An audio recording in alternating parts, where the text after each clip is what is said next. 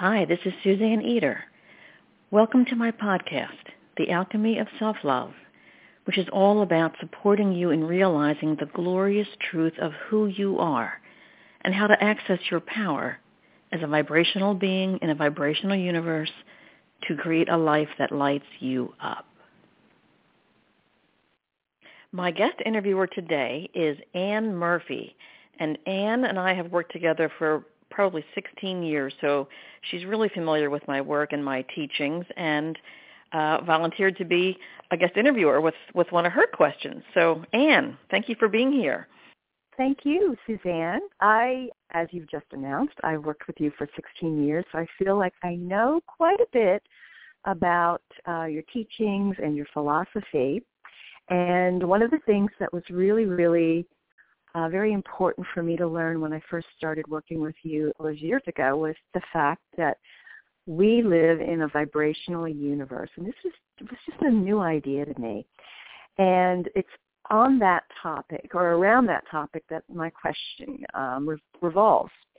So basically, we've all had the situation before where we have, had a very good experience where our vibration is, running high and we feel great. For example, like when you go away to a retreat or a seminar of some kind and you come away with some great learning and you think, I've got the answers, it's all great. But then the world intervenes and, deals you, a difficult hand. And how do you keep your vibration up after this happens? Can you talk about that?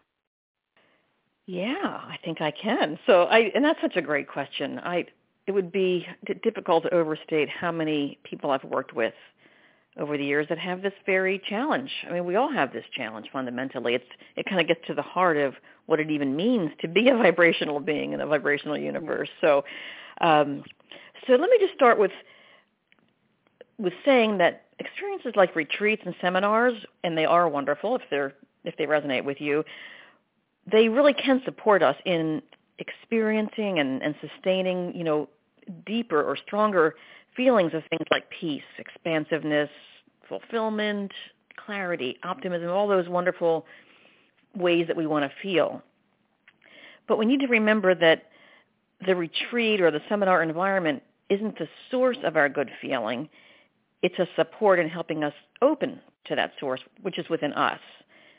It's sort of like training wheels, they're not the source of balance, but they help us find our own sense of balance when we're learning how to ride a bike. So what you're really saying is that, we own our own vibration, our own good feeling, whatever that happens to be. It already exists within us, and the experience of being at the retreat, whatever, it helps support our own ability to feel that vibration. Yes, beautifully said.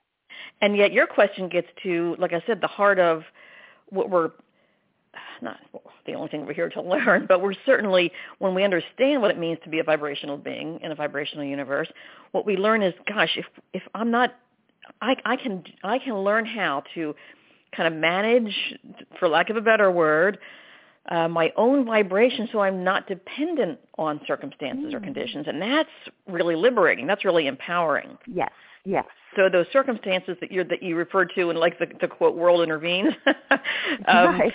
Those circumstances really help us to practice, literally to help us practice accessing our own inner source, our own inner, high vibration places without the extra support that a retreat or seminar environment might provide. Does that make sense? Exactly. Yes, it's exactly what I'm talking about. Yep. So if we think about them as practice, I have a couple of thoughts on what we're practicing then. So in a given moment that's not feeling particularly good, wanted, desirable, we can use those moments to practice this, I call it strengthening and stabilizing our highest vibration. And I'm going to use, my favorite example of being stuck in heavy traffic. We've all been there, yeah.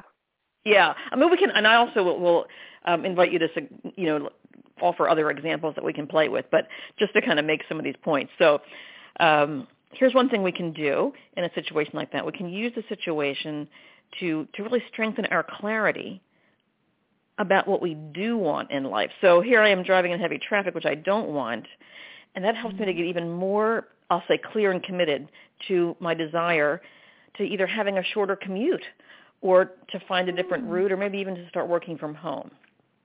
Got it. So I can use the current kind of discomfort to help me get even more clear about how important what I want actually is to me. Okay. Do you have an example when you have been able to do something like where you've been successful, either in traffic or some other circumstance in your life where you've used these techniques? I do, and actually, the one that I know I've told you about actually speaks to a little bit of a different point, but I'll be getting to that in just a second. Okay. So another thing that we can do when we're, again, in an unwanted circumstance is play with the idea that, okay, everything is happening for me, not to me, and just use your imagination to see how it might be serving you. So again, in traffic, to use this same example, if I'm driving in heavy traffic, it's slowing me down, I can imagine that, you know what, now my timing is perfect to miss something unpleasant that I otherwise would have run into, like maybe a car accident. So just, you can use it to play with the idea that, oh, the universe wants to support me, not make things hard for me. So is there a way I can imagine this is actually benefiting me? Oh. It's related to using it to clarify our desire, because that's one way that unwanted circumstances are always a benefit to us. Do you know? Because it can always help us clarify our desire and our commitment to our desire. But sometimes it isn't so much about clarifying our desire. It could just be playing with the idea that this is benefiting me in some way, and I'm willing to see it that way. So actually questioning whether my assigning a negative emotion to this particular experience is really serving me or even valid, that maybe there's some higher wisdom at play here. Yeah. And more particularly it's assigning a negative interpretation, because the feeling is always a reflection of the thought. So yeah, if we're thinking this is not serving me, of course that doesn't feel good. Okay. If we're willing to imagine that it is, right away we've kind of opened ourselves up. Well, We've just been in the willingness to do that. We've lifted our vibration a little bit. Okay, I see that. Yeah, I do. So it's sort of pausing and saying, taking a look at what I'm feeling, and just saying, hey, is this really a bad thing?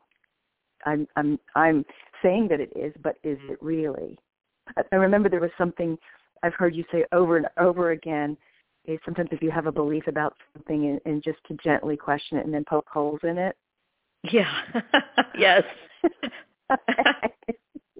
I've always loved that expression, poke holes in it, Well, okay. Poke holes in it. Yes.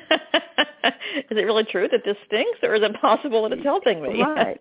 Okay. So already you're starting to kind of loosen up. That things aren't so tight, so negative, so you're not down about it quite so much anymore, and you're already opening yourself up to a different experience at that point. Exactly. And then taking a lead from that, another thing we can practice in those moments, if once we're not so tightly wound up about how bad it is, we can actually practice then kind of expanding our view and looking for elements that are perhaps even satisfying or pleasing right now, like, again, in the traffic example, and this is where I do have an example that I know you know about, of choosing to focus, say, look up at the sky and look at that bird that's floating overhead and how beautiful that is, or an unusual cloud formation. So like just intentionally deciding to look for something satisfying here.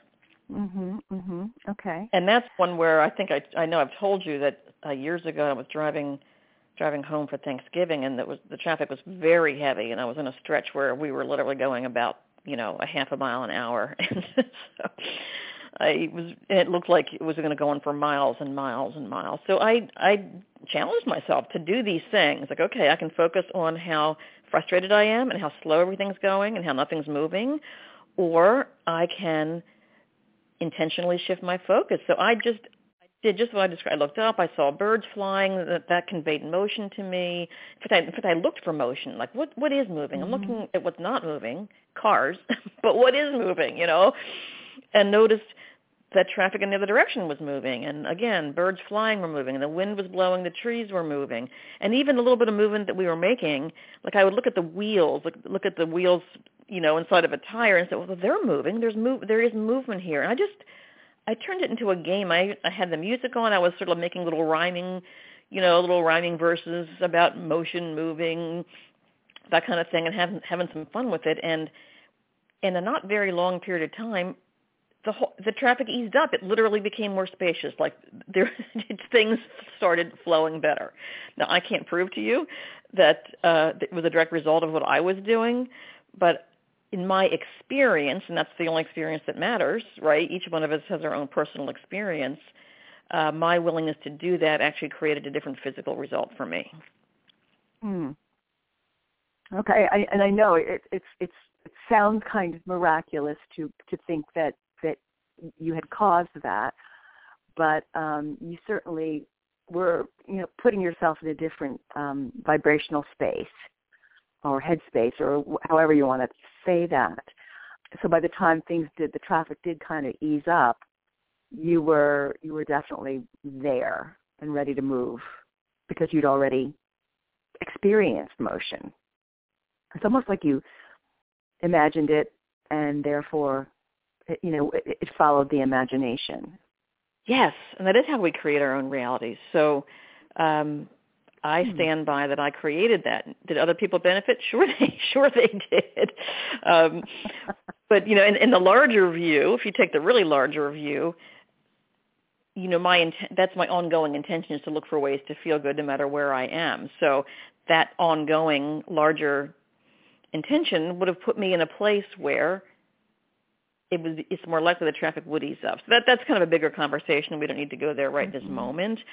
I think the more important thing is what you're focusing on, is that we're looking for ways to lift our vibration moment by moment, so we're more consistently in a high vibration place, which then more consistently yields to us a better feeling life, even if it isn't in that specific moment. How does what you're describing differ from, say, something like positive thinking? That's a great question. It depends on what you mean by positive thinking. For a lot of people, and including myself in the past, it meant kind of I'm going to do, as you know, Anne, what I call the paste over. I'm just going to think positively about this. I'm going to think positively about this, and at the same time, yeah. And at the same time, you're still kind of steaming and frustrated and wound up. Exactly.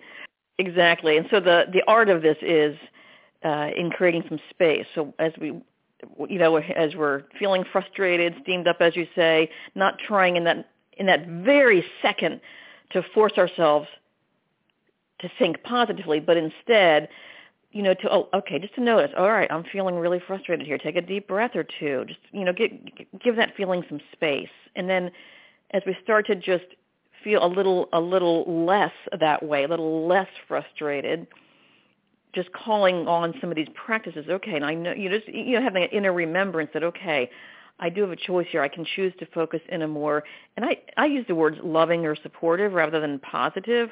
I can choose to focus in a more loving or supportive way, a more empowered way. Because those words they just feel more appealing and soft. When we think, I got to think of something positive here, that just, for many of us, that has kind of a harsh, almost forced, a forced tone to it. So it's really, we're coaxing ourselves, we're nudging ourselves, towards something that feels better, with this broader understanding that it matters. That it actually matters. It isn't just because we think we should. It's because the more readily we can make that shift, and the more readily we can experience in any given moment a higher vibration, a better feeling place, that means that we're, again, stabilizing ourselves over time at a higher place. And that's what gives us access to our creative power. So the higher vibration I can sustain, the more access I have to my full creative power, and that translates into many wonderful experiences. Would you say that there's almost like a snowball effect? The better you become at doing this, the more practice that you get, that over time you don't have to, you just get so good at managing your vibration that you don't have so many experiences that are negative or let me put it another way, that you don't have so many experiences of like low vibratory periods. Does that make sense, what I just said? Absolutely. And you're talking about momentum, that snowball effect. So the more we practice, this lifting of our own vibration through intention, through our willingness to do that, through our understanding of it, we get better at it. And now we are stable. And so now we're more consistently vibrating at a higher place. And so because of the law of attraction, this higher, stronger vibration attracts more and more to it that's similar. So it kind of builds on itself quite naturally. And that's exactly it. And so we both call into our experience things that are more aligned with who we are, what we want. And we also, though, learn how to navigate through other experiences that used to bother us and they just don't anymore. So both of those things. Yeah, I have had that experience before as well. But so it really sounds like, we've all heard the term owning our own power, but it does kind of go along with that, doesn't it? That we're more powerful when we can be in charge of our own vibration from moment to moment, and that we're more effective in the world then. Absolutely. And I tend to use the word master, although that may not be a word that appeals to a lot of people, but it's about mastering our vibration. It's about, gaining access to it.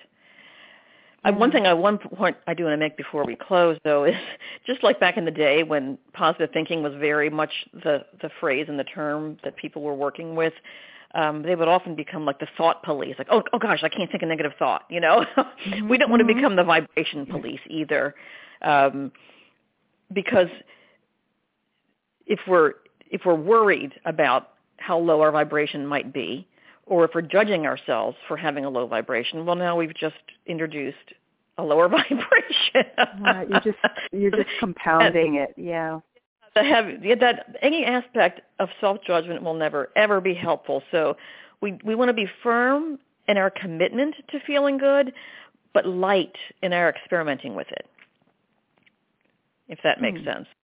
It does. Just like when I described on Thanksgiving Day, once I kind of acknowledged my frustration and got myself to kind of a neutral place, then I was willing to play with it. Okay, let me look at where there are things in motion. It was playful. I knew I'd be okay no matter what. I'm going to get there when I get there. Let me just see how good this can feel along the way.